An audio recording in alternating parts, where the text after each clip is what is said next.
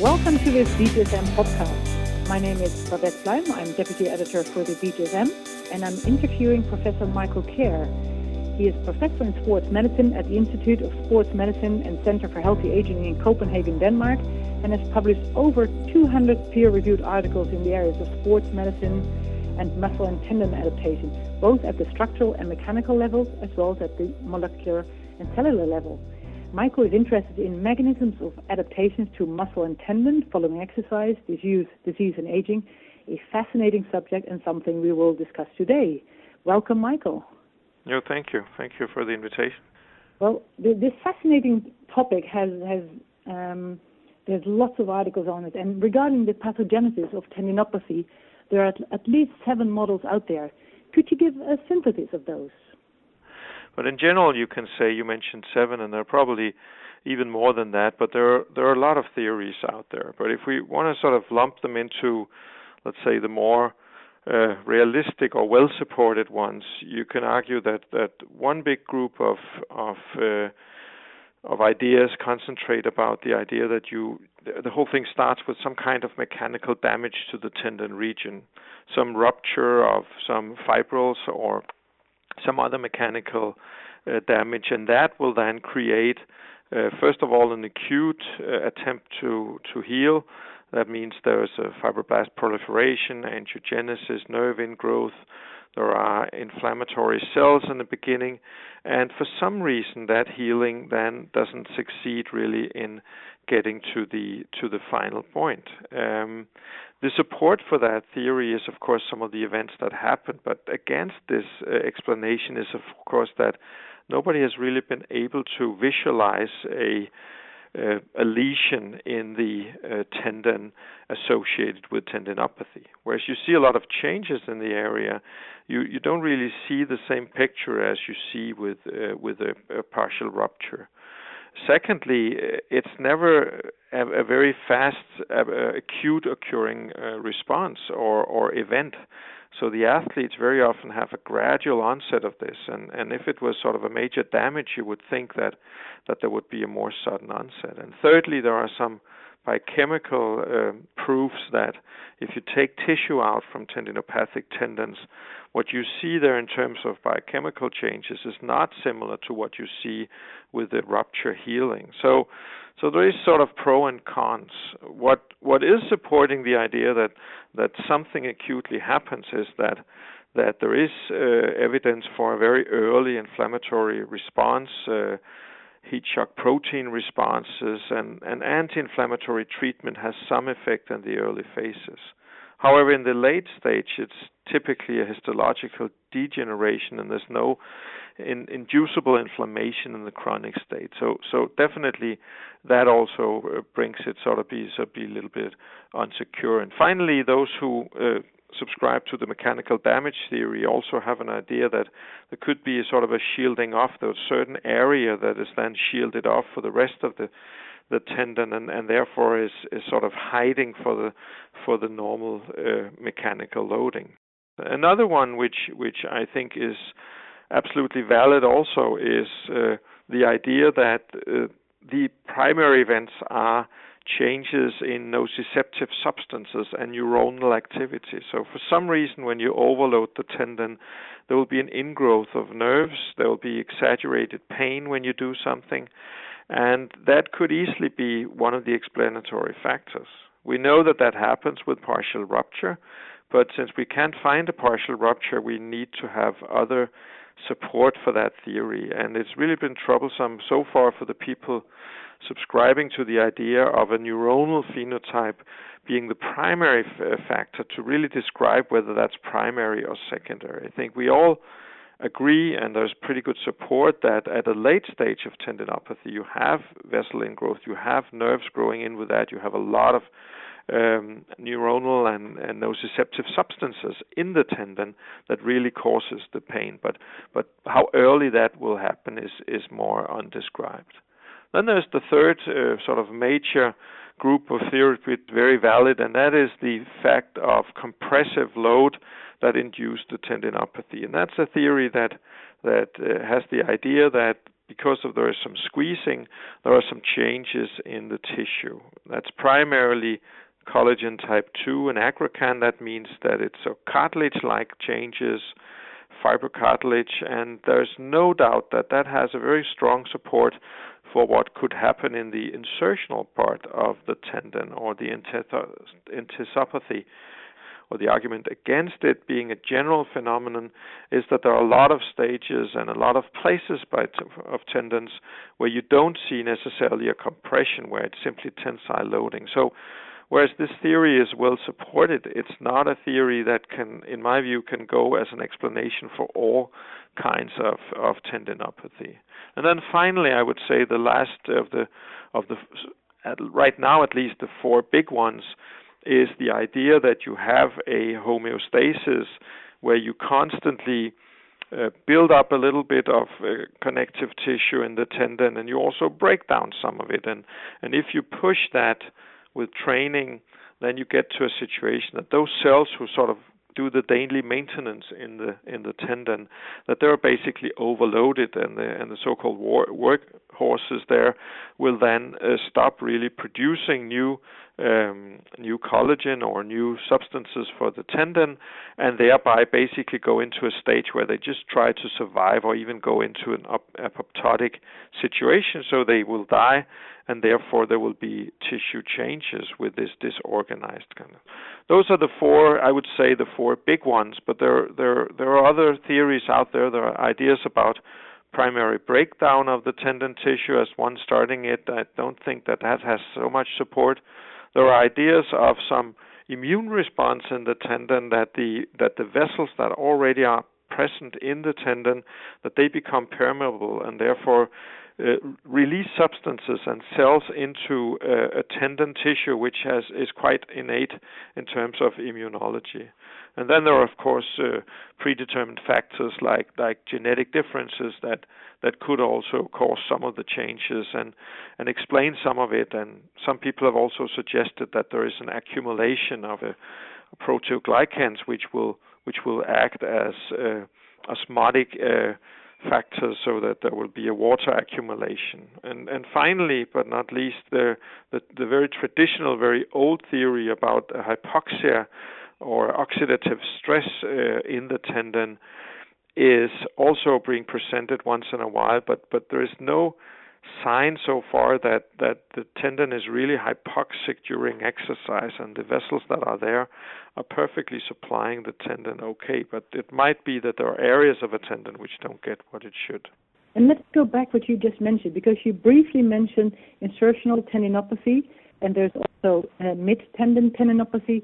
Are those differences important? The difference is that at the insertional part, very often there is a bending, like for instance in the Achilles tendon. There are also areas like in the rotator cuff where the tendons are going around some bony cartilage substances and therefore get compression.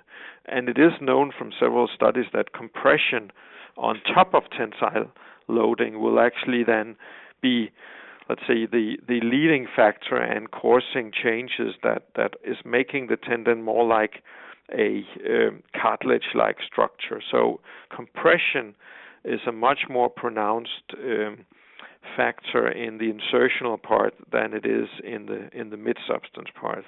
That, having said that, we're still facing a challenge, for instance, in the situation of patellar tendinopathy, where we typically see an insertional-like change, which not necessarily has had a lot of compression, though some people would argue that maybe the bony part of the patella could cause this compression, or the way that the contractions are done. But we're still not able to say for all parts of tendons and insertions what is dominating. But I'm pretty sure from the literature and from what people have found that it's safe to say that the insertional changes very often are caused by kind of compression-like factors. Do you think there's a link between tendinopathy and tendon rupture? Personally, I don't believe that there is a very strong link between those two things. First of all, when people have looked at tendinopathy and included people into studies, especially in the earlier days, a lot of people included in those studies turned out, when you really investigated them, actually to have a partial rupture and should never have been included. They didn't show the classical changes of tendinopathy. It's also one has not been able to find really differences or changes in the tendon that look like a partial rupture with tendinopathy. And for that reason, I don't think necessarily there is a very tight link. It's difficult, of course, to investigate whether your risk is increased for a rupture once you have a tendinopathy. So therefore, I don't think the link is that close. So I actually think that there are changes in the tissue that may precede a rupture, maybe even a partial rupture, but a lot of those are not causing pain. They're happening in an area where there are not many vessels, where there are not many nerves, whereas tendinopathy will be a situation in which you very rapidly get ingrowth or presentation of nociceptive substances, and therefore you have pain in there, very often a lot of pain, despite the fact that your findings, when you look at them with ultrasonography or MRI, are not that dramatic. So I think we should consider these as two different entities and not necessarily with a close link between those things. Mm-hmm. And do you think it's possible to heal tendons? And if it's possible, what are your thoughts on intervention that promote intertendinous tissue regeneration? I think that there certainly are possibilities of healing. If one looks at pictures from both ultrasonography, MRI, but also electron microscopy of tissue taken out from the tendinopathic area, there's no doubt that there are major changes in that compared to a healthy part of the tendon. There is disorganization, the cells look different, but when looked upon a year, 2, 3 years later, although there are not many studies who've done it, but the studies that have tried to do that demonstrate that there is a normalization. But whether that is a ingrowth from the healthy part of the tendon and a substitution of fibrils in the tendinopathic area, that's not really known. But I know from pictures that one can see on ultrasonography, there is a normalization and there is a decrease in the number of vessels in there. Even without any major treatment, you can see changes that normalizes this situation. But what we really lack today is a good evaluator or thermometer, you could say, that can register how well is the tendon doing. When is it on its way to becoming healed? When is it becoming on its way to get worse? And there is one of the big challenges we still have is that, for instance, pain is very dissociated with how much hypervascularization there is in the tendon.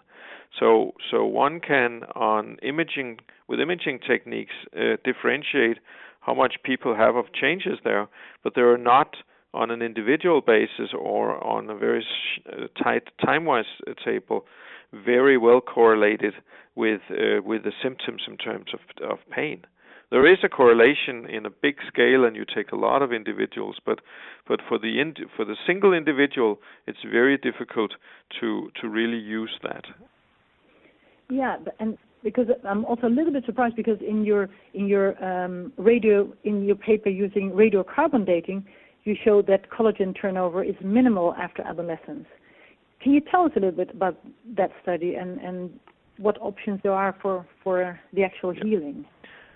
I think what the data shows so far in regards to how vital or how high a turnover of tissue a tendon has, that the conclusion so far is that more is happening into the tendon that we so far thought, but it's not going to be a total replacement or exchange of the tendon. So the data from the study in which we tried to look at the exchange of tissue in the tendon is supporting the idea that a lot happens in the tendons while you're growing, but after adolescent, you have the big wires or the big structural parts of the tendon laid out.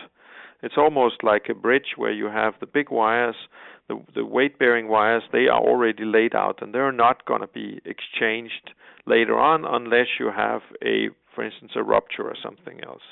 So the major structure is probably there. But in addition to that, there is a lot of daily maintenance. There are cells which are producing collagen and other molecules. There are also cells that are helping in breaking down some of the tissue. So there's probably, one could say, 90% of the structure is there and is not being influenced. But the 10% of it is being constantly sort of remodeled and adapted to the loading that happens. And this is very important because I think what that means is that maybe, and we don't know that very well from human studies, but maybe the maximal load or the maximal tolerable load of the tendon is not dramatically influenced. That's probably set by these big wires that are going all the way through the tendon. But all the fine-tuning, all the other things, there are the exchange of tissue that might happen in the deep part of the tendon. It might be more dominating on the surface or the outskirt of the tendon.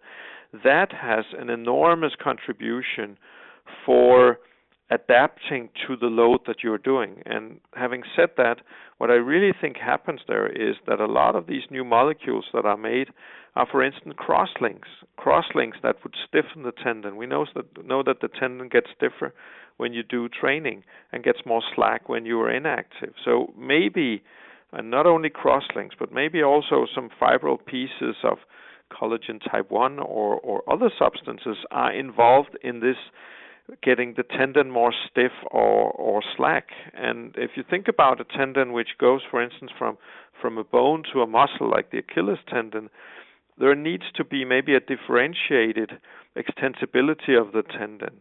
You have on one end a very stiff bone, and you have on the other end a muscle that is actually contracting. So I think the things so far fit together in the way that you can say that the major bricks are laid out early, which, by the way, encourages the physical activity in children and adolescents, because this is really where the major part of your tendons are laid out, and maybe also where you need to have this strong tendon built so you don't get the tendon rupture later. Then you have the problems in between, that you need to have a stiffening of the tendon. You have cells in between there that needs to do this fine-tuning, and maybe those are the ones that are overloaded with too much and too frequent loading, and then they get into either a state where they don't do what they should do, they get into apoptosis, they're dramatically changing the local, and that then creates a cascade that changes more than just a few parts of the tendon, but also some of the big wires, though not a lot of them, but makes at least an area in the tendon where you have a localized change of tissue. So I think these two things go together, and calculation-wise, you can justify it that there could be a turnover of, let's say, 10% of the tendon tissue all the time that keeps the things going on, and maybe you then have some extra cells which are just kind of dormant, lying and waiting for a way to be activated, and that could be either by some tissue damage, by a needle into the tissue or rupture, and the other cells which are already working, they need to get some tensile loading in order to do a new lineup of fibrils. What is the best treatment for tendinopathy? What would you recommend to the athlete? Well, right now I think the best evidence for the treatment that we have is definitely mechanical loading. There's good evidence that part of the tissue there is not getting the load that it should, and whether that's shielded off or something else, but we know that unless a tissue is subjected to loading, then you will not get the tensile tendon adaptation, and there are proofs that if you don't have that, you can see changes that the tendon just goes on having these tendinopathic changes.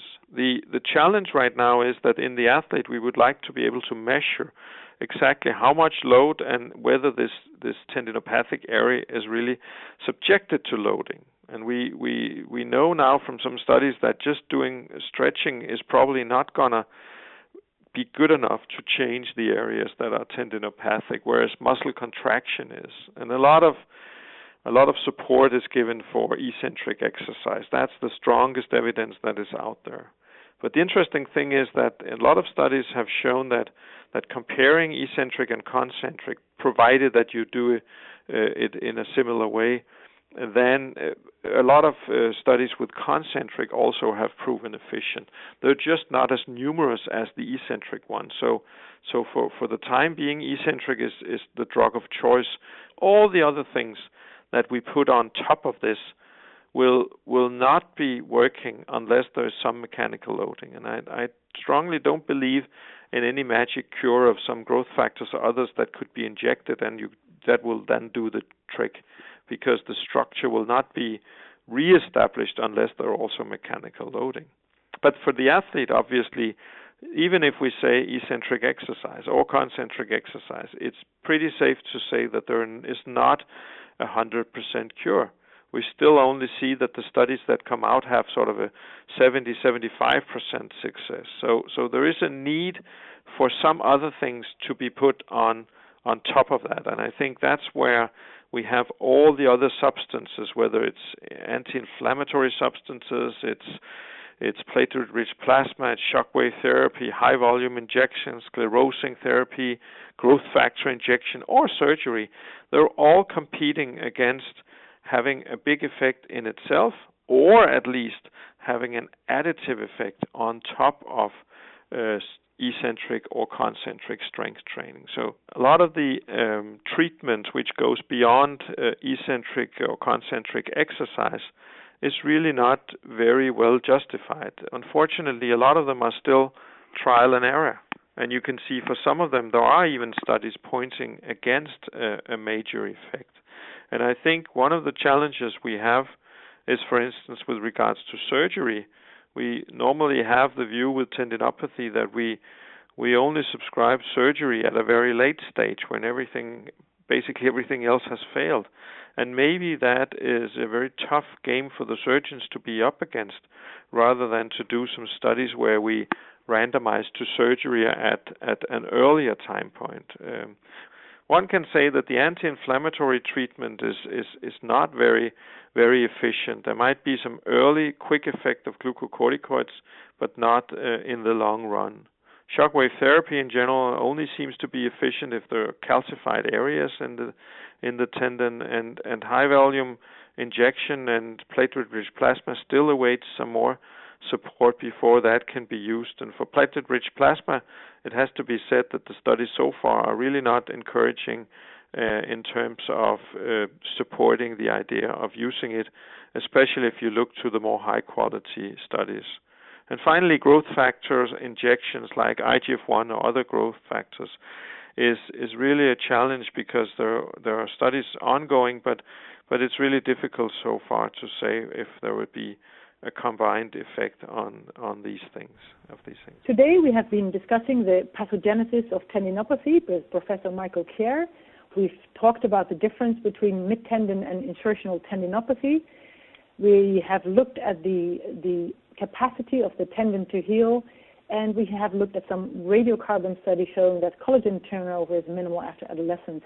Finally, we looked whether there was a link between tendon rupture and tendinopathy, and the main healing options for tendinopathy, looking at eccentric training.